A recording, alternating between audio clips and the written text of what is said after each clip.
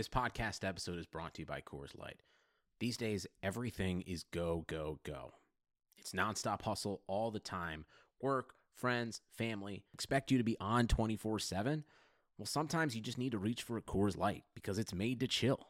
Coors Light is cold lagered, cold filtered, and cold packaged. It's as crisp and refreshing as the Colorado Rockies. It is literally made to chill. Coors Light is the one I choose when I need to unwind. So when you want to hit reset, reach for the beer that's made to chill. Get Coors Light in the new look delivered straight to your door with Drizzly or Instacart. Celebrate responsibly. Coors Brewing Company, Golden, Colorado. Blue Wire. Breaking news, LeBron is a Laker. Here comes LBJ! This Clippers team will win a championship this year. Paul George, corner three. Yes, sir! Bryant has to put it up with the buzzer. Banks it in! He banks in the three! And the Lakers win the game! What's good, everybody? Welcome back to the Battle for LA podcast, part of the Clutch Points and Blue Wire networks. We are entering, this is almost week 3 of our NBA hiatus. It's been a tough ride so far. Some of us are going crazy. Some of us have already just lost our minds. As always, your Clippers beat writer for Clutch Points, Tomer Zarley here. Here with Ryan Ward, our Lakers beat writer for Clutch Points. Not much to do for us right now. We're joined this week, in this episode, by Ben Golliver of the Washington Post. Ben, thank you for joining us today. It's my pleasure. Am I Switzerland here? Do I have to get in between the two of you guys and negotiate peace treaties, or how does that work?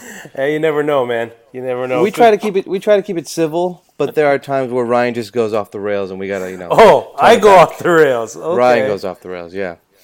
Thank you for joining us. I know it's a weird time in the NBA right now, in the world, rather. How are you holding up with the whole, coronavirus stay-at-home order here in LA? Are you even in LA?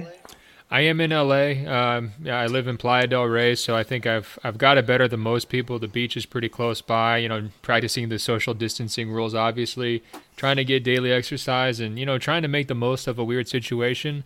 I just encourage everybody, if you had any New Year's resolutions, now's the time to do them, right? Whether it's diet or exercise or sleep or anything else, we're all boxed in. So, try to check some of those things off your list. But more than anything, I'm just trying to stay safe and try to keep doing the job too. I think that's a big part of it. And, a lot of people around the NBA, whether it's executives or agents or players, most everybody's sitting around just like we are. So, there are opportunities to kind of tell stories and connect with people. And if you can do that, you just keep doing it.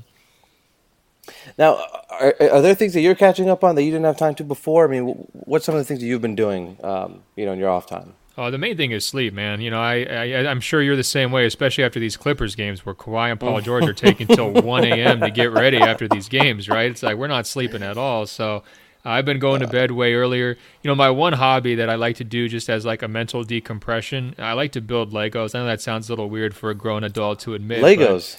I highly recommend them. It's so peaceful. It's just tranquil. So I got myself this big set, the Taj Mahal. It's basically I'm gonna have to sell my TV and use my TV stand to display this thing. But I've kind of been my long-term project, and just little things like that to keep the brain engaged. That's another thing too is, we go so fast during this NBA season. I'm sure you guys feel it where it's just, night after night, game after game.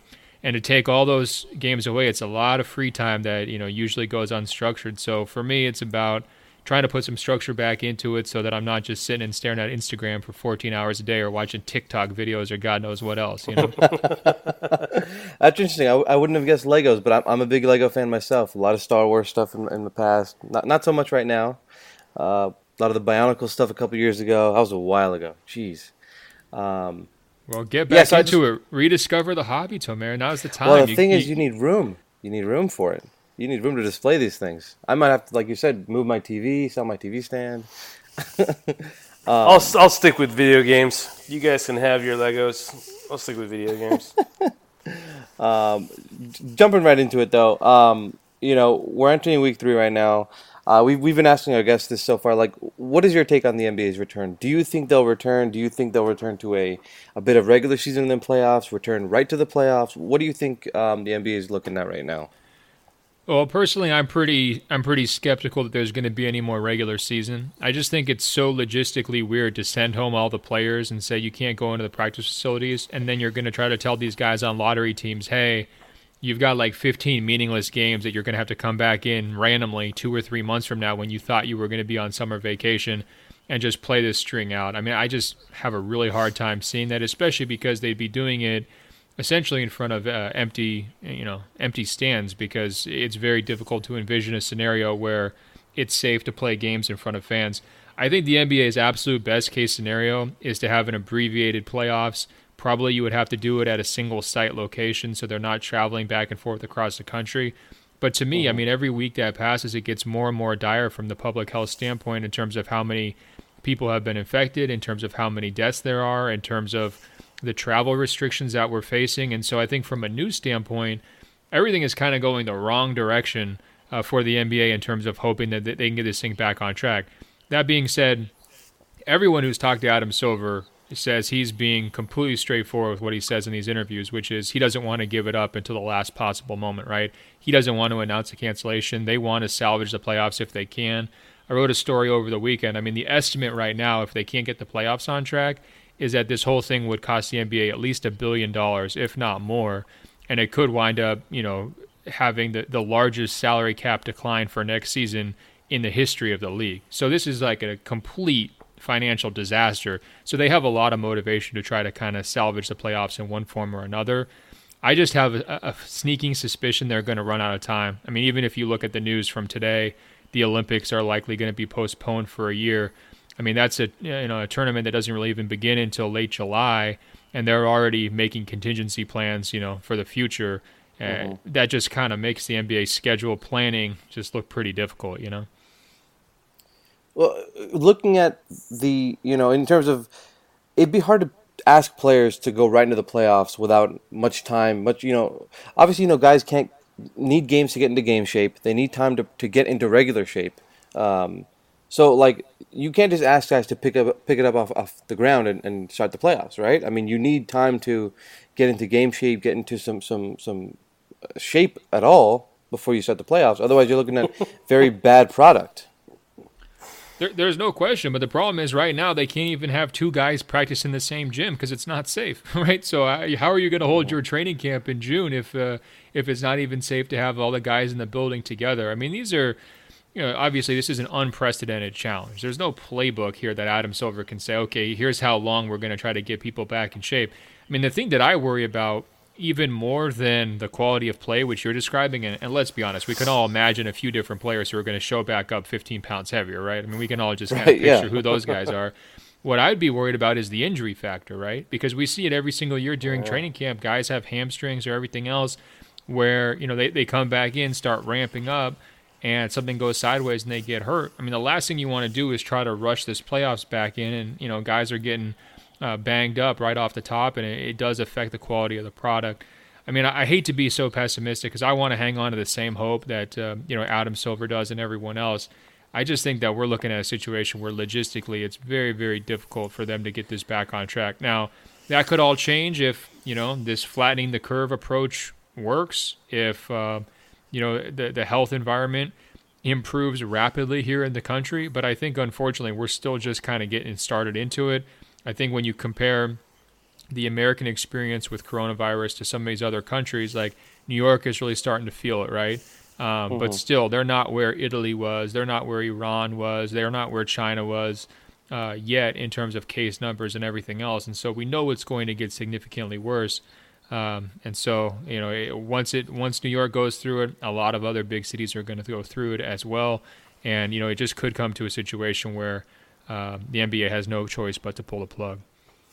So you honestly think that right now they're going to go into the playoffs arguably the healthiest these teams have ever been at this point in the season, right? But you think it's going to be more dangerous for players just because they just haven't played for so long and they're going to be out of shape, maybe the majority of them, that they could just get injured quickly? Well, yeah, I mean, anytime you have a huge disruption to your schedule, I mean, NBA guys are huge routine fanatics just like all of us, right? Or at least like me anyways. I try to keep a pretty strict routine day to day, but NBA guys are maniacal about it. and their entire routine has been disrupted. I mean, some of these guys were being kept where their team plays rather than actually being able to be home until the NBA did announce the hiatus, right? So in some cases, they're just stuck in little apartments, right, or condos. They don't have access to a gym. They're not able to work out. I mean, they're probably trying to do whatever they possibly can in a home gym. I mean, I think you saw Serge Ibaka put out a video where, of what he was doing at home.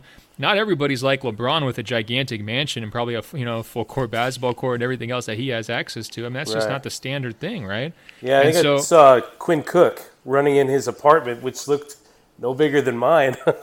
Right. He's like running to the kitchen and back, and I'm like, oh man. That's what I'm saying. I'm worried about me being in shape for the playoffs. I don't even have to play. It's like, I mean, this is a real challenge logistically. And so, if it gets to a point where they say, okay, you can open up the practice facilities, it's now safe. I mean, that would really help a lot. That would get guys into, more of a training camp preseason type mentality, and it would allow them to kind of ramp in. But again, you're running out of time here a little bit.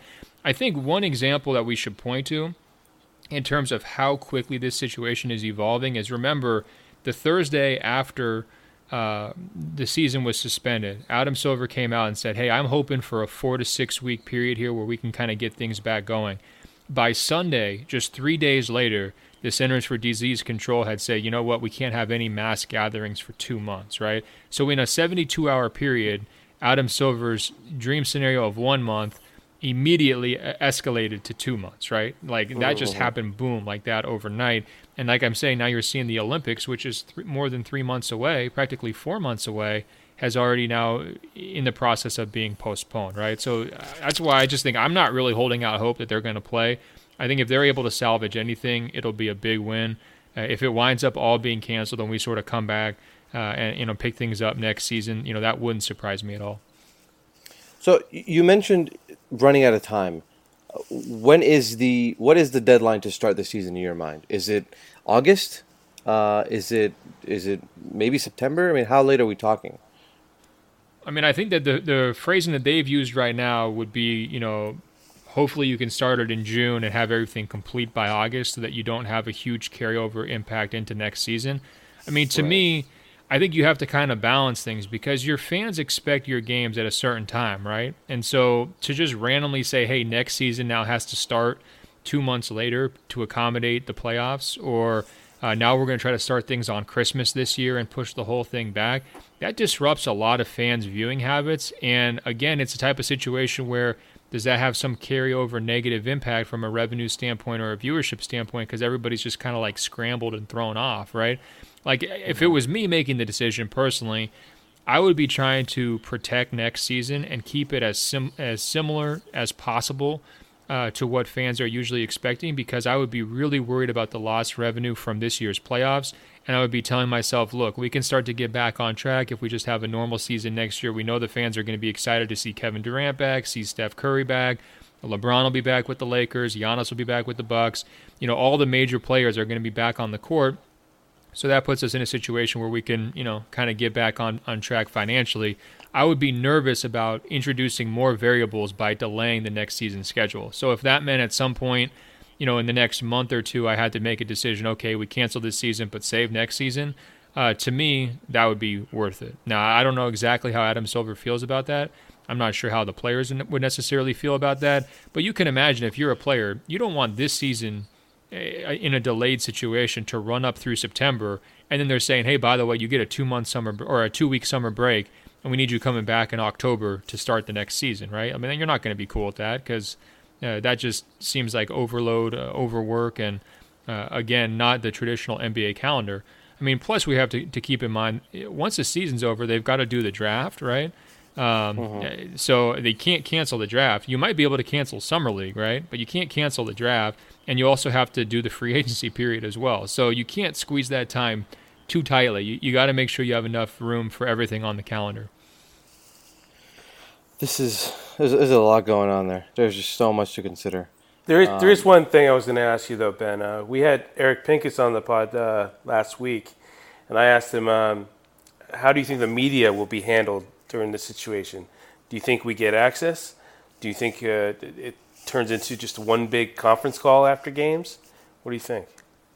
It's a great question. A lot depends on how bad the situation gets, but I would assume if they believe it's safe to play games with it, you need to have probably 100 people there in terms of players, trainers, and television broadcasters, right? Like that would be the smallest situation that you could imagine. I would guess they would have some accommodation for media as well. Now, does that mean everybody gets in? It's hard to say. And part of it would be, where do they hold the games? Because there's some discussion about, would you hold it at a full-size arena or would you shift it to a practice facility? And as you guys know, you can't exactly have a playoff-size scrum at the Clippers or Lakers practice facility, right? Where are you going to put everybody? They can't all work there, right? So, there's some logistical challenges there. But look, the NBA understands that if they're trying to recoup lost revenue here and trying to put themselves in the best possible financial situation, the media will actually help them with that, right? Like the more coverage of whatever the playoffs look like, the better, because the NBA is trying to get to as many of its fans as possible and to increase viewership ratings and everything else during a tough time. So I'm sure they would not leave the media out to dry. There would be some accommodation for it.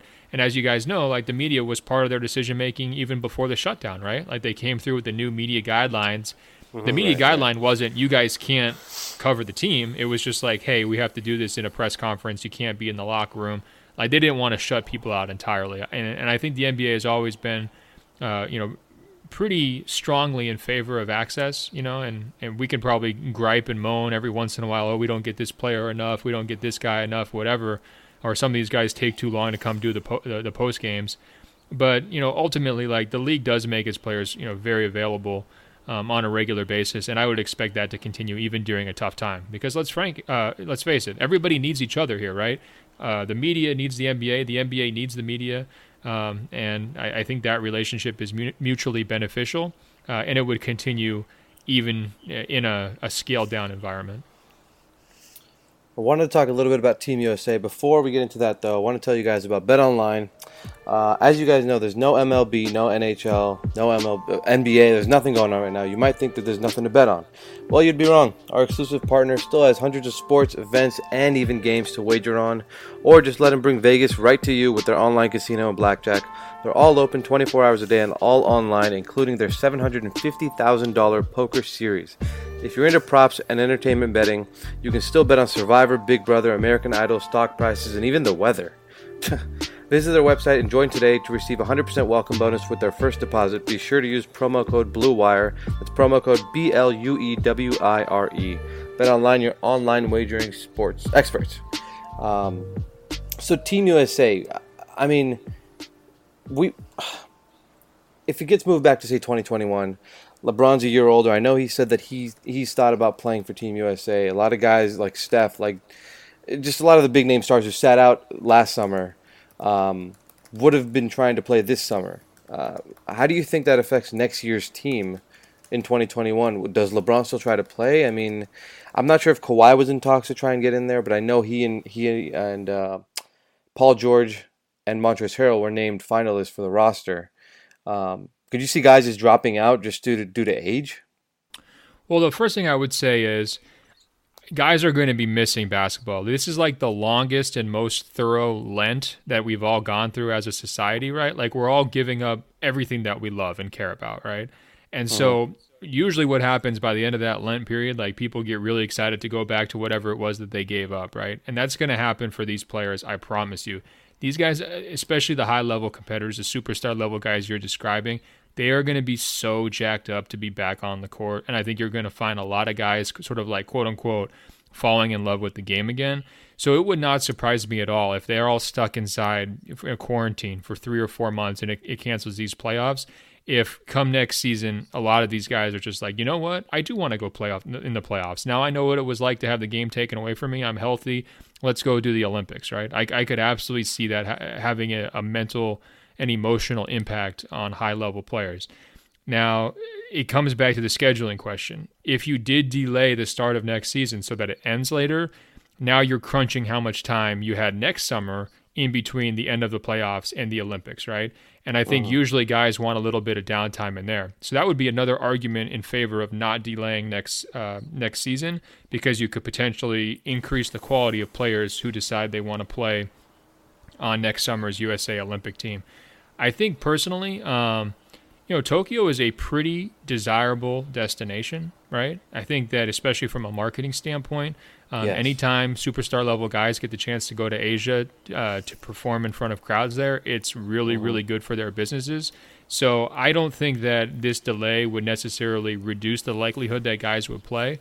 The age factor is definitely most pronounced with LeBron, but the other names that you mentioned are all guys who are, like 32 and younger. So from that standpoint, I don't think 1 year makes a huge difference. Yeah, LeBron's not missing that. Are you kidding? If he can add another gold medal to his resume. What would that be, number 4 for him? You know who really needs the help, though, is Popovich, man. After the World Cup. He's better be spending this whole quarantine recruiting, right? Yeah.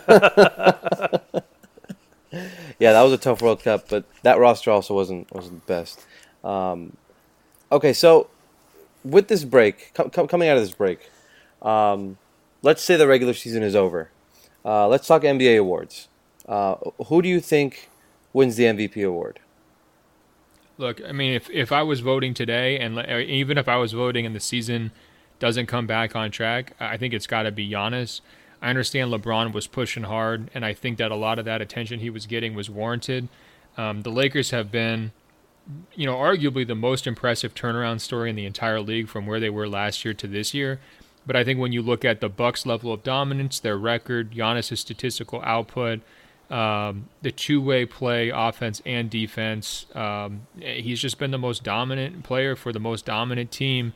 And to me, that is pretty much what I usually vote on. So, to me, it would be Giannis fairly clearly. I think ESPN put something out today where most of the voters were agreeing with me on that one. I think it's a real shame that we were denied this MVP chase down the stretch. And I think if the playoffs do wind up being canceled, not only do we lose that sort of MVP buzz debate that was going to pick up here over the next couple weeks, but we also potentially lose this idea of like who's the king of the NBA, who's the number one player in the league. And I think not only LeBron and Giannis, but Kawhi, that's been pretty unsettled, right? Like that is wide open, and it was going to be playing out in the playoffs this year, just like Durant versus Kawhi, who's the best player, was playing out in last year's playoffs before Durant got injured. So to me, these are some of the biggest shames of the cancellation of the suspension of the season, is that we maybe don't get those questions answered. We don't get to see it happen. And the highlights of the season, to me personally, were every time LeBron's going head-to-head against Kawhi, or every time LeBron's going head-to-head against Giannis. I mean, that's been absolutely must-see TV, millions of viewers for every single one of those matchups. You're getting all these hilarious debates with, like, Kyle Kuzma's trainer weighing in. I mean, it's just the amount of discussion and mileage we've gotten out of those head-to-head matchups has been great. And that's what we want to see in the playoffs, right? We want to see Lakers-Clippers, Western Conference Finals, and the winner of that face the Bucks. And now who we're going to crown the new king, right? And at this point, we're all just kind of left waiting, and it's a huge bummer. And I feel terribly for those guys too. Yeah. Because LeBron, I mean, he's been spending 15, 20 years of his life, chasing the title, chasing Jordan. Kawhi is trying to get 3 titles with 3 teams. Giannis is trying to go back-to-back MVP, reach the finals for the first time. I mean, these are huge milepost moments for all 3 of those guys. And now they just have to sit at home and learn to play the guitar or dance with their kids on social media. Man, it really almost makes me sick to my stomach on their behalf, All right, well, you named what Giannis is doing with the guitar, what LeBron's doing with his kids dancing. What's Kawhi doing right now? Well, you know better than I would, Tomer, but I'm not sure. I'm not sure anyone knows, do we? I think he's playing with Legos. I think he might just be reading a newspaper or something. He might actually just be reading a newspaper. Well, the thing with Kawhi, though, his hands are so big, he'd actually have to use the child-sized Lego blocks, like the big blocks, because he's not even going to be able to maneuver the normal-sized blocks. So. That's true. Oh, my God. All right, well, moving on to the Rookie of the Year. Who's your Rookie of the Year this year? Well, that's another race that we got screwed out of, man, because Zion's the best rookie on the court, right? I mean, there is no question you're saying who is the best player who is a rookie this year. It's Zion. I mean, he's been ridiculous, but how many games did he really even wind up playing? I mean, not very many, and so you have to give it to Ja, I think, in a runaway. To me, he was way better, and he had a way bigger impact on his team winning as a rookie than I ever expected. Coming into the season, I honestly thought Memphis was going to be the worst team in the West. Like, I think they were going to finish dead last, 15th. And instead, they were on track to make the playoffs, which is just crazy. So, I think you got to throw Taylor Jenkins into that Coach of the Year conversation. I wouldn't give it to him. I'd actually give it to Vogel. But I think, what they did was kind of eye-opening, and a lot of it was just Ja's, not only his game, but his charisma and his leadership at a young age. So I think he's kind of a slam dunk winner there. I think Ryan and I have had this debate where, Zion's incredible, but he's only played 19 games. I think Ja's been doing it the entire year. I don't know if he's missed more than 5 or so games due to injury, and he's just been, like you said, he's carried Memphis to likely a playoff spot. New Orleans had a pretty easy schedule down the stretch. Memphis had a tough schedule, so maybe that could have flipped. But, just the way Morant was playing, doing it the whole year, I think it was tough to go against him there. I think you got to say, Morant deserves it. But if Zion played the whole year, he'd probably run away with it, right? Might be unanimous. I mean, Zion, he's packed a lot into those 19 games. Insane. He has. Insane. He really has. And it's not just the highlights, too. I mean, it's the smart hustle plays. It's attracting the defense, making the right read. I mean, he has a lot of work to do on the defensive end. I think that a lot of us are just willing to give him a pass because he's like 12 years old and he just dunks like basically no one else we've ever seen, right? I mean, there's definitely holes in his game that he can work on and fill out. But, in terms of he just reminds me of like rookie year Blake Griffin, of just a guy who's just this physical force that nobody really knows how to defend, who can take his man one-on-one virtually against almost any team, and who is just a threat to posterize you and make you embarrassed, like humble you, And I think very rarely do we see that from rookies. Okay, moving on to the Defensive Player of the Year award. Who is your Defensive Player of the Year? It's actually Giannis. I mean, it's tricky. There's a lot of good candidates. Wow. The reason why I have Giannis is because their defense has just been, better than everyone else's defense by a large amount. And I often go off, who's the best defensive player on the best defensive team. And I think that as spectacular as he's been on offense, to me, their defense is really what helps them win and what helps them just smoke teams on a night-to-night basis. And they have a really smart scheme. And Giannis is so versatile and long. It's all kind of built around him. I mean, if you said Anthony Davis, if someone wanted to throw in Patrick Beverley, I mean, there's other guys you could definitely make strong cases for. But to me, I would go Giannis. Okay, that's interesting. You don't hear much talk about Giannis Defensive Player of the Year this year as much. I know last year he finished, a top 3 finalist, I believe. Sounds right. This year you haven't heard much about that. So interesting pick there. What about the Sixth Man of the Year? That to me is a trickier one. Who do you guys have? Adam Silver. I would say it's Dennis Schroeder, but Montrezl Harrell's probably second, and Lou Williams is probably third in there. But I think what Dennis Schroeder has done consistently and done well off the bench for the Thunder this season, carrying him to a 5 seed, possibly a 4 seed if they resume the season. I think Schroeder sort of has the edge on Trez there. Yeah, I actually voted for Trez last year. Well, actually, the Post won't let me vote because we have this high horse policy about not voting. But I unofficially voted for Montrez last year, which I know was, not kind of the conventional pick. I think he just does so many different things that can impact winning. And the fact that basically the entire season for him has been coming off the bench. I mean, the numbers are, even better than last year, 19-7. I think, to be honest, I hadn't given this one a lot of thought before we're talking, but I think Trez would probably get my pick. Really? Even though he has, there's a lot made about his defensive deficiencies, his size, his lack of rebounding, stuff like that. You'd still give it to him? I would. I mean, I think that he is going to hurt a team with those kinds of deficiencies. Like, let's say he signs as a free agent somewhere else, and now he has to be your starting center, right? Like, he gets some big contract, so you have to play him a lot. Or you decide, okay, he's going to be our starting power forward and we have to play him with a traditional center. I think in those contexts, his weaknesses are going to come through a lot. But I don't view, when the Clippers lose, I'm not really, blaming it on Trez that often. You know what I mean? I'm more thinking, Paul was out injured, right? Or some other guy was out injured, or they just kind of all collectively laid an egg.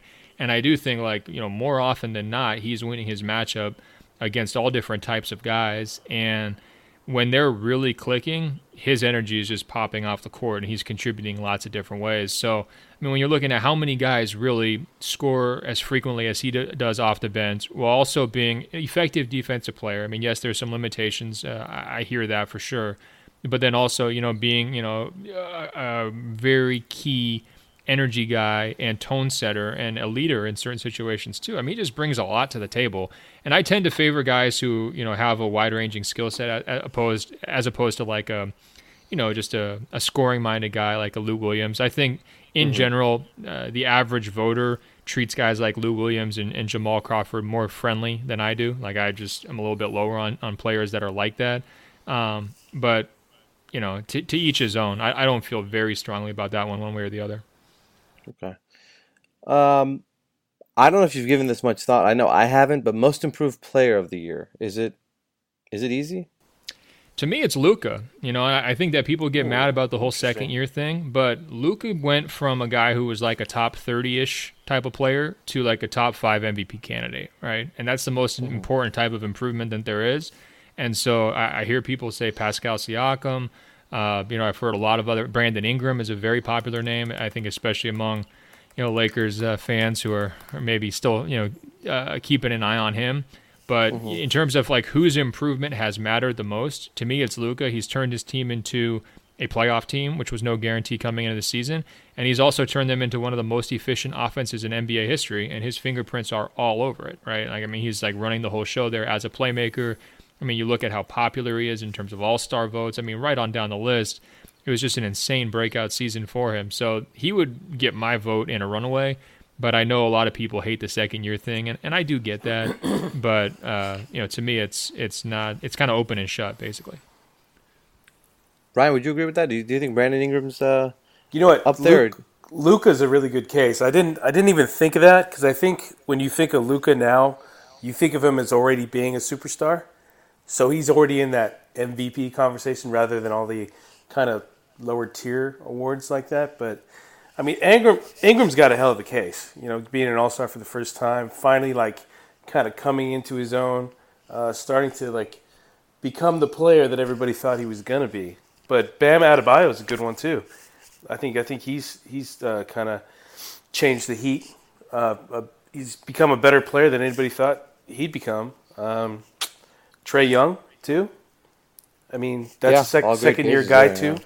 I mean, just the fact that Luka and Trae have gotten to the level they have already after a rookie season is just incredible. I mean, that story alone. Like you were saying, people think of him as a superstar now, but remember what people were saying about him last year. Oh, he's still heavy, right? Or, is he going to be able to lead an offense? Or, his efficiency fell apart down the stretch. He hit the rookie wall.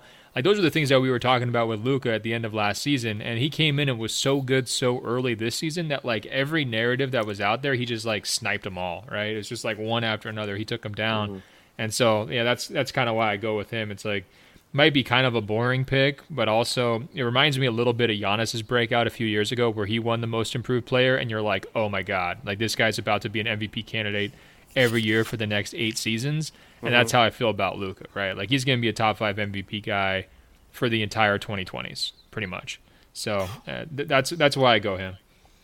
I hope we're not robbed of any more much time going down the stretch. Okay, Coach of the Year. I think you mentioned it earlier, but who's your Coach of the Year? It's Vogel, man. Coming into this season, I actually thought he had like maybe the hardest job of the entire league in terms of pressures of making it work with LeBron, in terms of working in a new superstar player in Anthony Davis, in terms of like almost a completely remade starting 5, a whole bunch of just like kind of oddball characters off the bench, and then just massive, massive expectations in sort of like a championship or bust environment.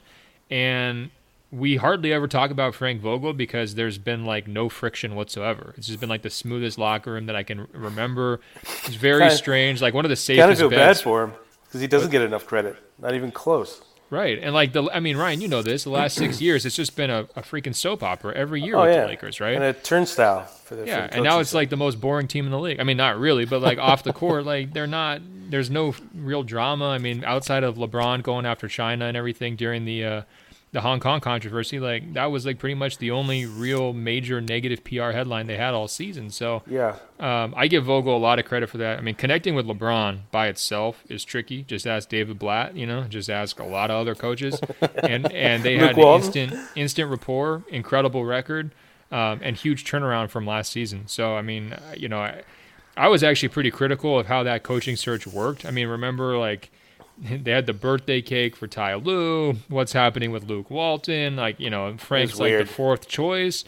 But this is like the greatest fourth choice in NBA history. That's true. Very true.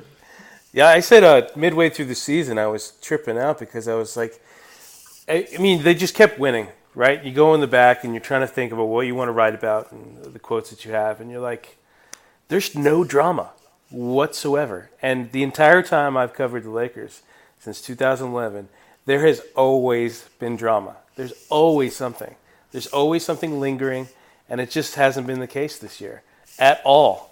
I mean, even when things got a little bit tense, it just died down really fast. These guys all play well together. They all seem to like each other. I mean, I think the only thing you could say, which was somewhat kind of tense, was the Kuzma situation and him potentially getting traded. But then when that was over, it was like, that's gone. Like, back to basketball. I've never seen a season so focused on basketball and not so much off the court the entire time I've been doing this.